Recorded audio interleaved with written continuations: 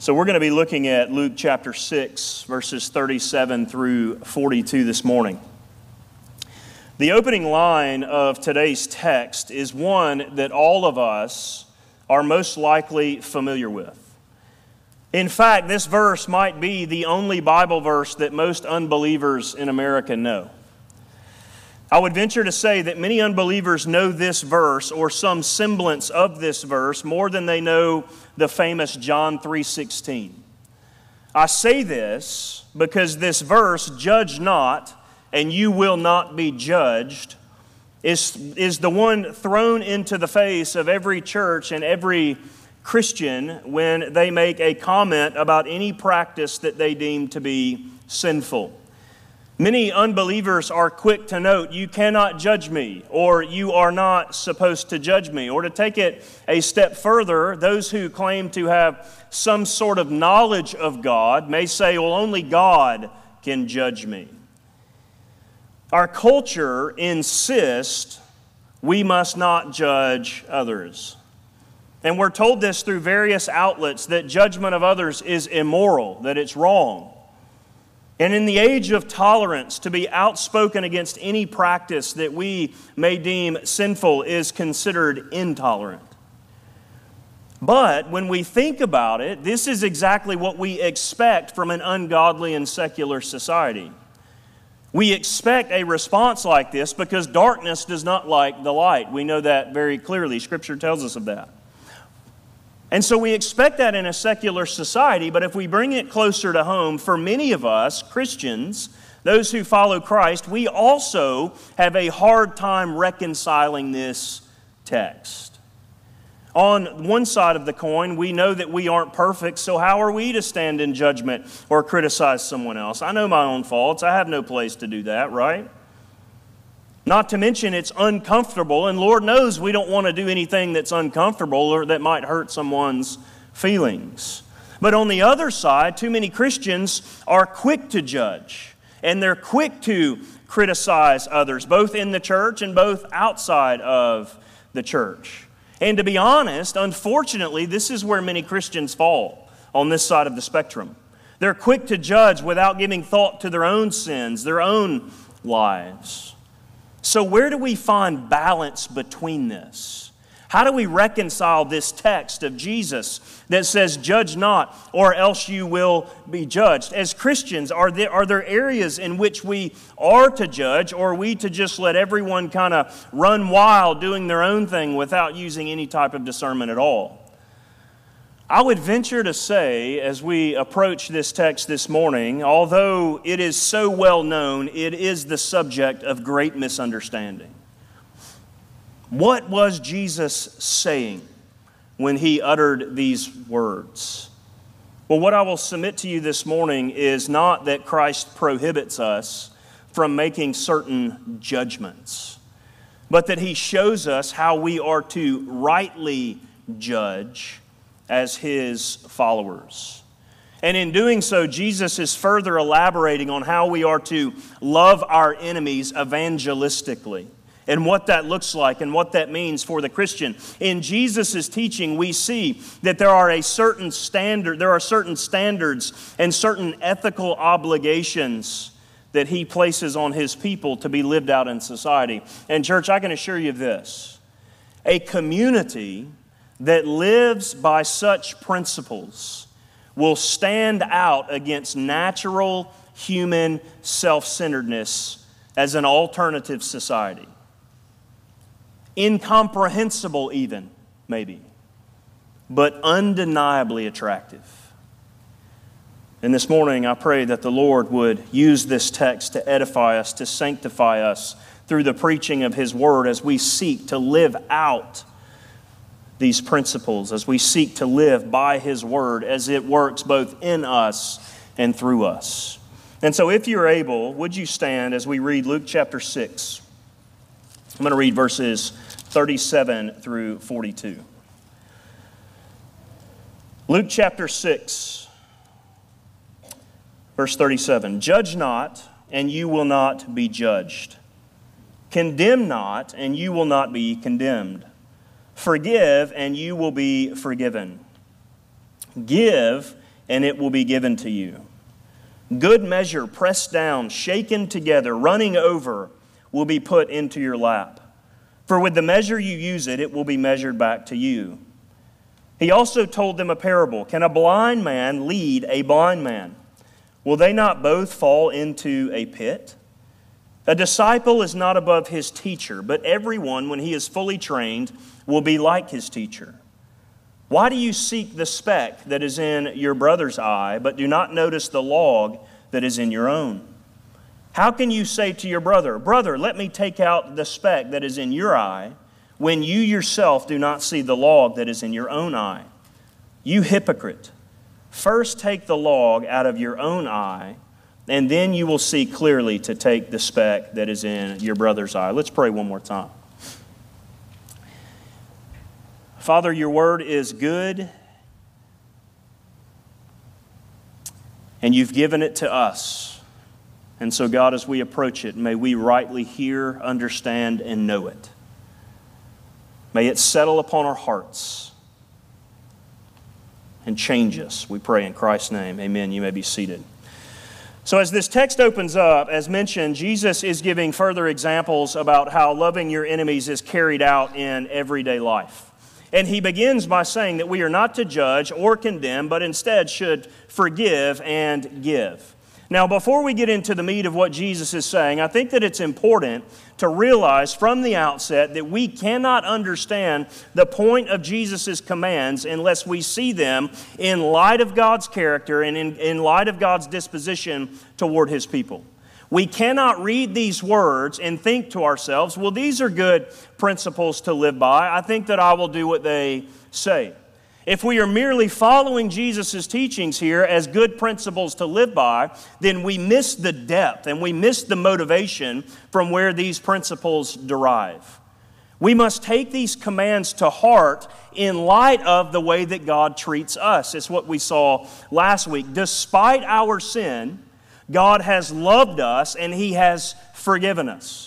He has graciously declined to judge us and instead has forgiven us through Jesus Christ our Lord. Remember, we talked about this last week. We are to love our enemies. Why? Because God loved us, we being also His enemies. We were enemies of God, Romans 5 says, Paul wrote. And yet, even while we were still enemies, while we were still sinners, He sent Christ to die for us, offering forgiveness to us as we turn from our sin and trust in Him. Because God was merciful toward us, we are then told to be merciful toward others in verse 36.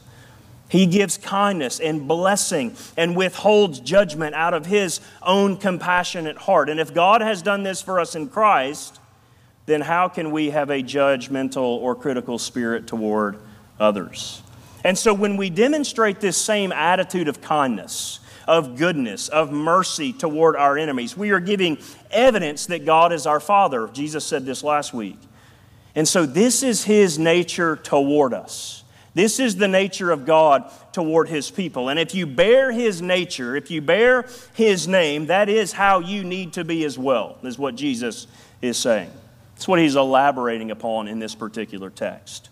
And so I want to begin this morning by making my first observation, particularly what Jesus is not saying. What Jesus is not saying. Now, while we all need to hear this message this morning, and I think it's pertinent for all of us, obviously, I particularly want our college students, our teenagers, our young people to hear this very, very clearly this morning.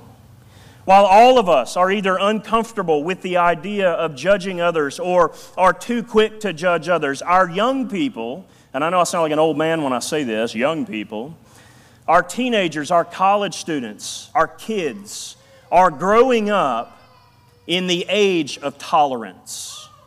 And when I say tolerance, I don't mean just letting people do whatever they want to do and just letting it kind of go as it is. I mean that they are being told that if they do not endorse or condone certain worldviews or certain behaviors, then they are intolerant or judgmental. It's not tolerance. It's you must endorse, you must get behind, you must champion these various worldviews, or else you are intolerant. And this is the widespread message in today's America. And our young people are being heavily influenced with this through Instagram and TikTok or whatever else is out there that they are being exposed to. And parents, I would encourage you, cut down on that exposure. Too soon, too early often. Monitor that stuff. So everyone, hear this clearly this morning. Jesus is not saying that we are to do away with judgment. It's not what Jesus is saying at all in this text. Jesus is not saying that we are to do away with any discernment of the difference between good and evil. He's not saying that at all. As Christians, we are not to go along with society and condone certain behaviors in the name of love and tolerance. We're not. Following Christ and properly exercising Christ-like judgment requires a discerning mind to know the right thing to do and the right thing to believe. And so Jesus is not, of course, telling His followers that they should never exercise judgment, even if such a thing was possible. This is not the battle cry of tolerance that many people imagine that it is, what Jesus is saying here. God's Word calls us from beginning to end to be mature and knowledgeable in our discernment. That we might recognize, even when it appears, that we might flee from it, and that we might know what is good and righteous, and the good and righteous thing to do. Christians are commanded to exercise judgment regarding the behavior and doctrine of others. We see this in various passages throughout Scripture. There are times when Christians are commanded to sit in judgment of our brothers and sisters, for example, in church discipline. So it cannot be that in commanding us, do not judge, that Jesus intends for His followers never to evaluate ideas or behaviors negatively. It cannot mean that, because that would be to contradict His own word, Scripture. The judgment of discernment, the ethical evaluation, is not what was being prohibited here by Jesus. We all make judgments and need to.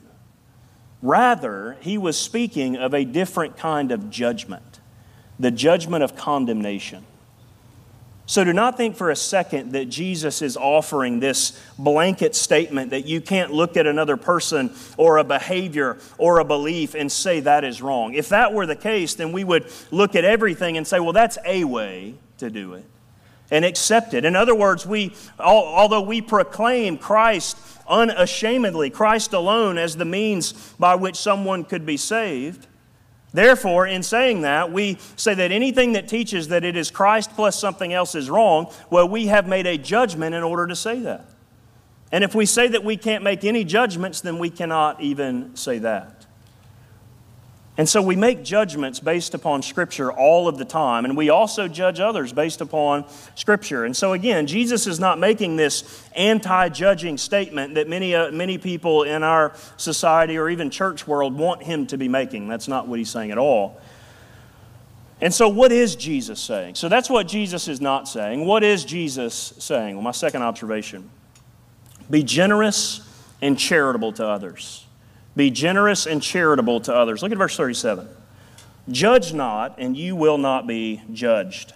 Condemn not, and you will not be condemned.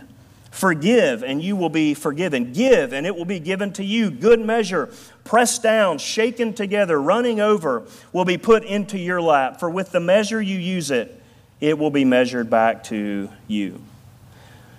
What is being forbidden here is not the legitimate exercise of judgments in the law courts, the legitimate exercise of judgment in church discipline, the legitimate exercise of judgment that we must make on a regular daily basis, on any matter.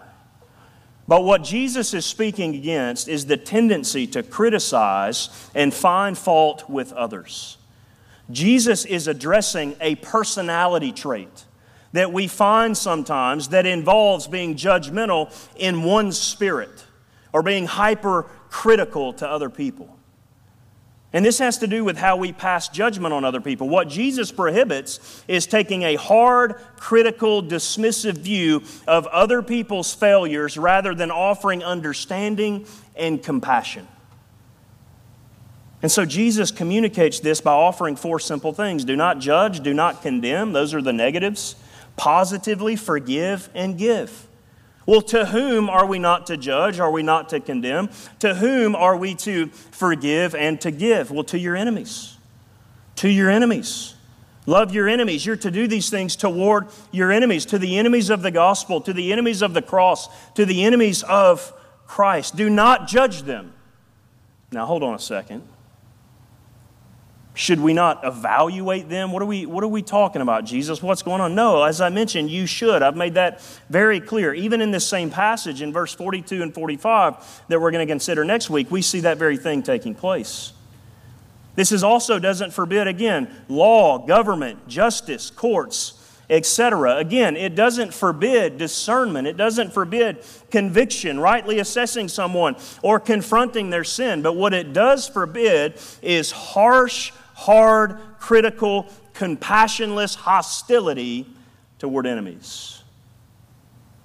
We've already had a pretty good hint at this when we look back at verse 28, where Jesus says, "Bless those who curse you. Pray for those who abuse you." This is the idea. Don't become their judge. Don't pronounce judgment on them. Speak blessing into their lives. Don't pass sentence on them. Love them mercifully. Love them kindly. Be generous to them, even your enemies. Give them a judgment of charity. That is, give them the benefit of the doubt. Why? Because that's what we would want. Remember, if you look back to last week's passage, the golden rule, treat others as you would want to be treated. Wouldn't we all want the benefit of the doubt? Certainly we would. What Jesus is saying here is not isolated from what he said just a few sentences earlier when he asked us to be quick with the judgment of charity and to flee from the contentious judgmental spirit. And so what he is doing is he was filling out the principle of doing for others what we would have them do for us. And if we want other people to give us the benefit of the doubt, then we must stand ready to give them the benefit of the doubt. This is Christ-like behavior. This is how Jesus has called us, his people, to live in this life.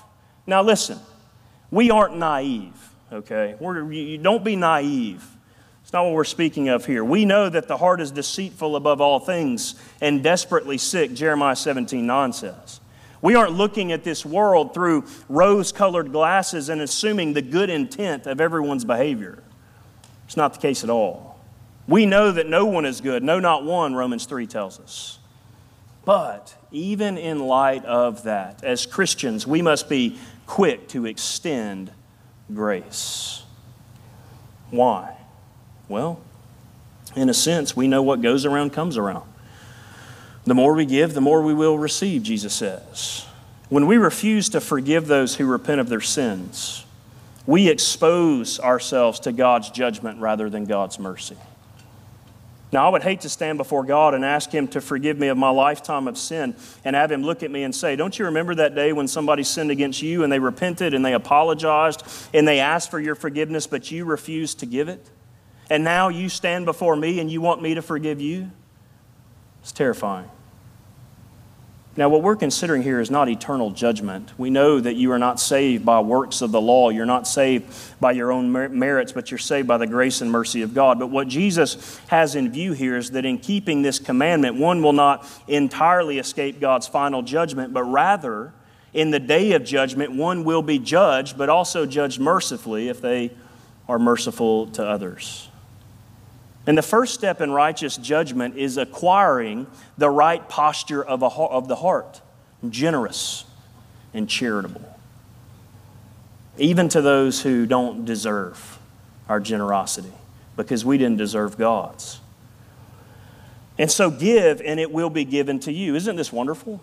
Isn't this amazing? Our generosity toward others will naturally create this flow of generosity toward us.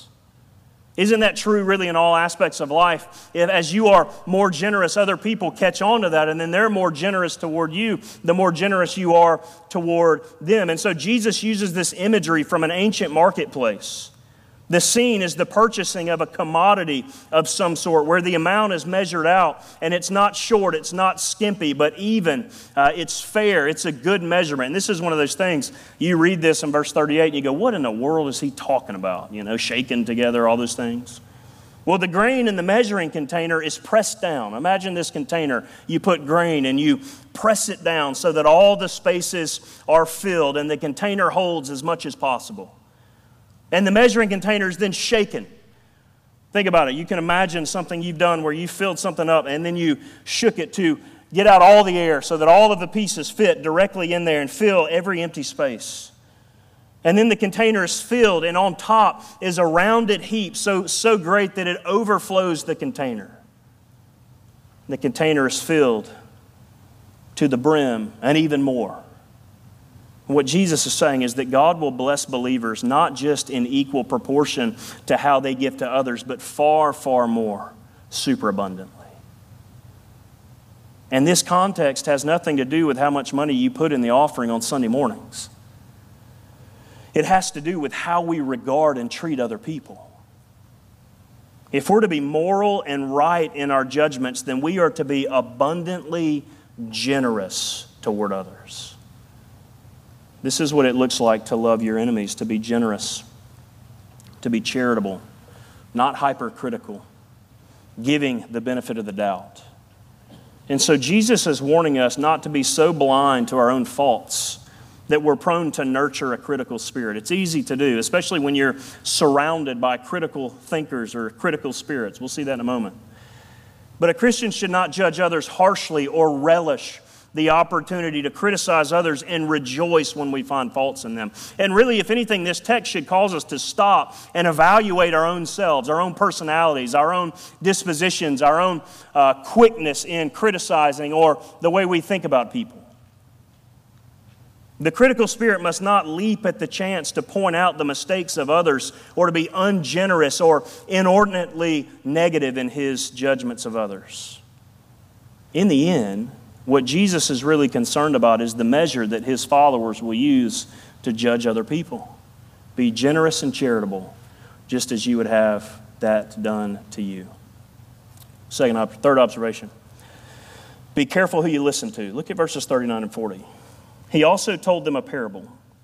Can a blind man lead a blind man? Will they not both fall into a pit?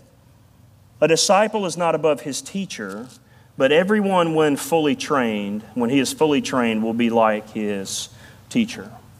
So as Jesus is teaching during this sermon, we know that there are many disciples who are there, many who are following Jesus. It's the context.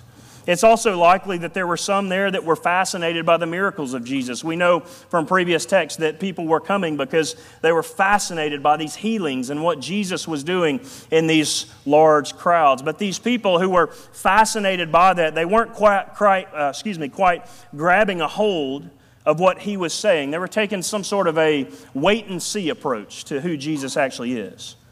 And then there were Pharisees, there were scribes who were likely also gathered among this group listening to Jesus teach. And in a sense, Jesus is speaking to different people in the crowd at different times in the way in which he is so wonderful at doing. Now, in these two verses, he appears to turn his attention to the Pharisees and scribes. And he does so because they had the biggest influence on those who were trying to follow him. Attempting to follow him. And particularly, they were concerned about Jesus because he, in some sense, was turning upside down the entire religious system of their day. All the religious practices of their day, the Jewish practice of their day. They saw him as a threat. He's coming in and he's teaching Scripture. He's doing these things and really just flipping everything upside down. Remember, they applied laws and burdens and expectations upon all who sought to be faithful to God. And Jesus is responding to those because they are disconnected from what it means to be truly faithful to God. They are abusing the Old Testament in trying to lay these burdens and trying to lay these heavy weights upon people. In communicating to these teachers, Jesus uses a parable.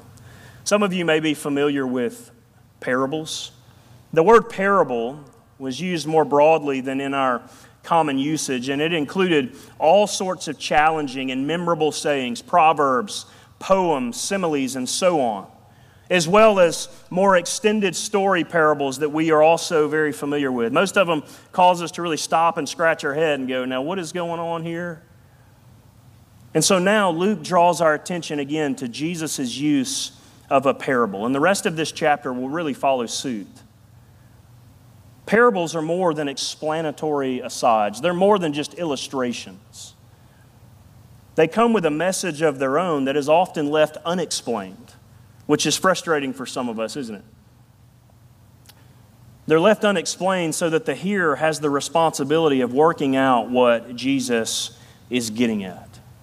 And sometimes the meaning seems obvious, or sometimes it's obvious because it really is determined by the context, but often the imagery used allows a variety of applications so that different hearers may hear different messages or different challenges. And so in offering this parable, Jesus is not talking simply about physical blindness, the blind leading the blind. He was talking about spiritual blindness. And in this illustration, he speaks about both danger and folly when someone is following someone who is spiritually blind. Can a blind man lead a blind man? That sounds ludicrous to us, doesn't it? A blind man leading a blind man. Will they both not fall into the pit? When he starts turning his attention toward the Pharisees, he's saying to them, you are blind, and you are leading the blind. What Jesus is getting at as he is exhorting both those who listen to him and addressing the religious leaders is a warning. He is warning them, he is warning us that we should not believe that we are not influenced by what we listen to, by what voices we expose ourselves to. The Pharisees are laying these burdens, these ungodly, extra-biblical burdens on the people of God. They are in essence saying, if you want to be right with God, this is how you do it. And it's not law, it's beyond that. It's their own man-made rules. If you want to be right with God, this is how you do it. But what Jesus is saying to them is that they are entirely wrong in what they're teaching. Jesus didn't teach salvation or good standing with God based upon man-made ritual or good works, which is what the Pharisees did. Jesus came along and Jesus turned this idea upside down. Jesus came in his love and said he has come to accomplish salvation in and of himself. He has come in his perfect righteousness to give it to us when we trust him, when we have faith in him. Then, as we turn to Christ in repentance and faith, our obedience is born out of the salvation that Jesus accomplished for us on our behalf. We need to be led by those with keen sight into the truth of God if we want to stay out of the pit. That's what Jesus is saying. And the Pharisees did not see this truth. They were leading these people away from God, all the while convinced they were leading them toward God. Be careful who you follow, who you listen to. Why? Because we all become like our teachers, it says in verse 40. Well, who is our teacher? Well, as Christians, our teacher is Jesus. Jesus is the master. Jesus is our rabbi. We are his disciples. We are his students. We are not above our master, but he wants us to be like him. He wants us to learn from him. He wants us to follow him. He wants to make us like him. He wants us to pursue him and seek his mind. Follow Christ and you will become much more like Christ. Now listen, church. We really need to yield to this teaching.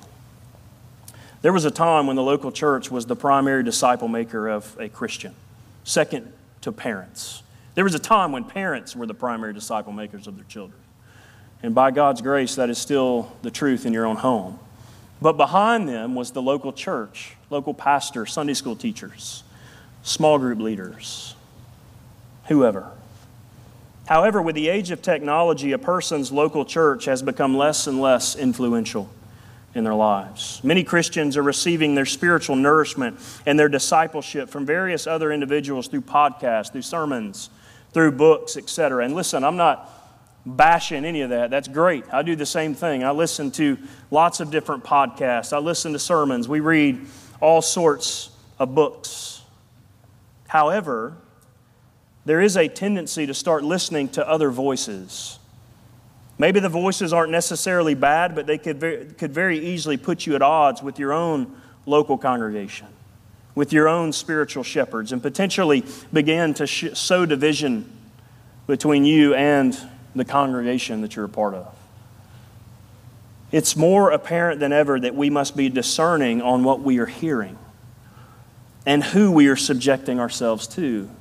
Just because it's on Christian television or the Christian bookshelf doesn't mean it's Christian. Doesn't mean it's true. As one pastor wrote, if we follow people who are hypercritical and condemning, sooner or later their manner becomes a part of our language and manner. If we follow someone who always builds others up, who shows kindness and humility, then we will likewise learn to be compassionate, patient, and tender. I can assure you of this. I know this to be true, sort of, maybe. I don't know. There's a lot of things out there, so it's hard to speak to the whole broad World Wide Web. There are seemingly more Christian trolls out there than ever before that sow a great deal of division, hostility towards certain individuals, other Christians. Multiple conversations I'm continually having with others who are exposed to some of these things. It's important that we are careful who we listen to. Fourth observation. Address your own sin before you address the sin of someone else. Address your own sin before you address the sin of someone else. Look at verse 41, 42. Why do you see the speck that is in your brother's eye, but do not notice the log that is in your own eye? How can you say to your brother, "Brother, let me take out the speck that is in your eye," when you yourself do not see the log that is in your own eye? You hypocrite! First take the log out of your own eye, and then you will see clearly to take out the speck that is in your brother's eye. Address your own sin before you address the sin of someone else. Jesus exposes the danger and folly of this thinking of blind men following blind men around. Jesus came to give sight to the spiritually blind, we see in Luke chapter 4, verse 18 and 19. Jesus is echoing this very sentiment when he gives this illustration. Again, just as the first verse we addressed is widely popular, this illustration is right behind it. Most people, once they quote the first verse, "Judge not and you will not be judged," have some semblance of an idea of this illustration, right? And so this goes back to the original command to not judge lest you be judged. Again, hear this clearly.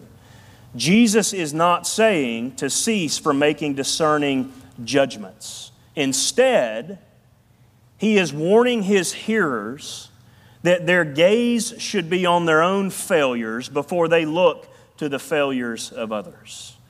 This was a very Pharisaical thing.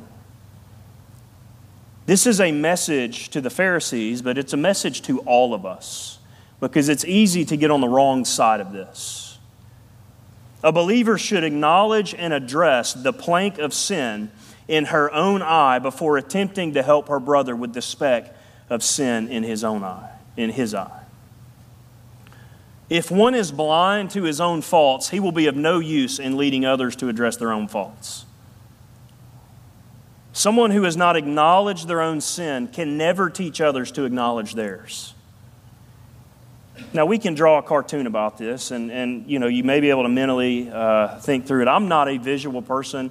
You can ask Elizabeth. She will tell you, it's like she can describe something. She was describing something Friday, all right, about a house or something, which is out of my wheelhouse, all right? And she's describing it, just talking and just passionate about it and all this. And then she goes, "You don't know anything I'm talking about, do you?" I said, "No, but if it makes you feel better, just keep going, keep talking." I can't. She's like, "You can't visualize any of this." I was like, "No, I can't. I'm sorry. But I can visualize this cartoon, okay?" We would see two people walking down the street, one man with a totally indiscernible speck of dust in his eye that would take a microscope to detect it. just a regular guy. And he's nearing a man with a wooden plank sticking out of his eye, just sticking straight out of it. And the man with the wood plank comes up to his brother with the speck and says, "Brother, you have a speck in your eye and you need to take it out." Envision that. The other guy says, "How can you even see in my eye with that plank sticking out of your own eye?" Can you visualize it? Jesus said this is how foolish people are. We are. We're so quick to see the imperfections in everybody else, but we're blind to our own eyesight. We're blind to the log or the beam or the plank that is in our own eye. But we're quick to see it in everybody else's, even though we've got one sticking straight out of our own. Now, to be clear, Jesus does not say remove the plank from your own eye and don't worry about your brother and sister. That's not what he says at all. This does not mean that Christians should be indifferent to the sins of their brothers and sisters. Jesus assumes that we should remove the speck in our brother's eye. A passionate commitment to the teaching of Jesus demands that we do so. But he assumes that we need to take, or going to take, the first logical and necessary steps, which is removing the plank from our own before we do that. In fact, the Bible repeatedly commends rebuke and correction as a way to show love to someone. But only someone who has been made merciful and patient by the merciful and patient grace of God is properly positioned to help someone else deal with their sin. Church, hear this. This is a message for all of us. Because all of us, most of us in our flesh, wrestle with a critical spirit or judgmentalism. The issue of judgmentalism that Jesus is addressing gives us a window into our own hearts. If we are critical of our brothers and sisters, our hearts do not comprehend who God is, who we are, and how He has forgiven us from our sins.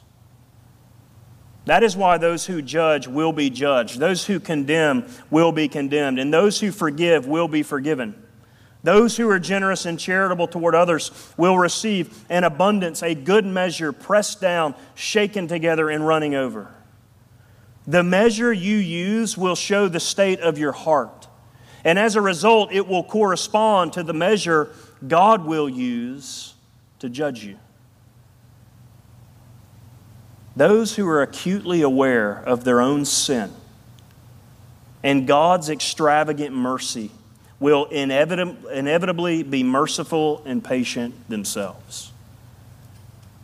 But if your heart is proud, if your heart is hard, if your heart is haughty, then it raises the question of whether or not you have really comprehended the gospel at all. It indicates that you perhaps have never humbled yourself and gone to God for mercy through Christ. And if that's the case, you stand in grave danger. All of these instructions and these warnings help us to further understand what Jesus meant when He said that He came to call sinners to repentance. We sometimes act as if Jesus came to make scandalous sinners like Levi into well-behaved religious leaders like the Pharisees. In our context, we might be tempted to make certain external behaviors, whether that's attendance to church programs, a certain kind of personal appearance, looking as if you have it all together. We're tempted to make these the true indicators that someone is a follower of Jesus. But in fact, the mercy that Jesus shows is not meant to lead us merely to clean up our exteriors. It is meant to make us merciful, generous, and tenderhearted. Those things are good fruit that grow on a tree that has experienced God's grace. We'll see this next week, but if your life does not manifest these qualities, then you must take your judgmental attitude, your critical heart, you must take those to Jesus for forgiveness. You will not be able to staple this fruit onto the branches of your life. Cry out to Jesus for mercy, and then you will be able to show mercy to others. And all of us have experienced this. Let us be a people marked by our love, generosity, and charity, because that's what characterizes Christ. That was God's disposition toward us. But let's do all of these things while standing on the truth of God's Word, not compromising the truth of God's Word, but building our lives upon them. This is what is revolutionary, and this is what God has commanded us to do. Pray with me.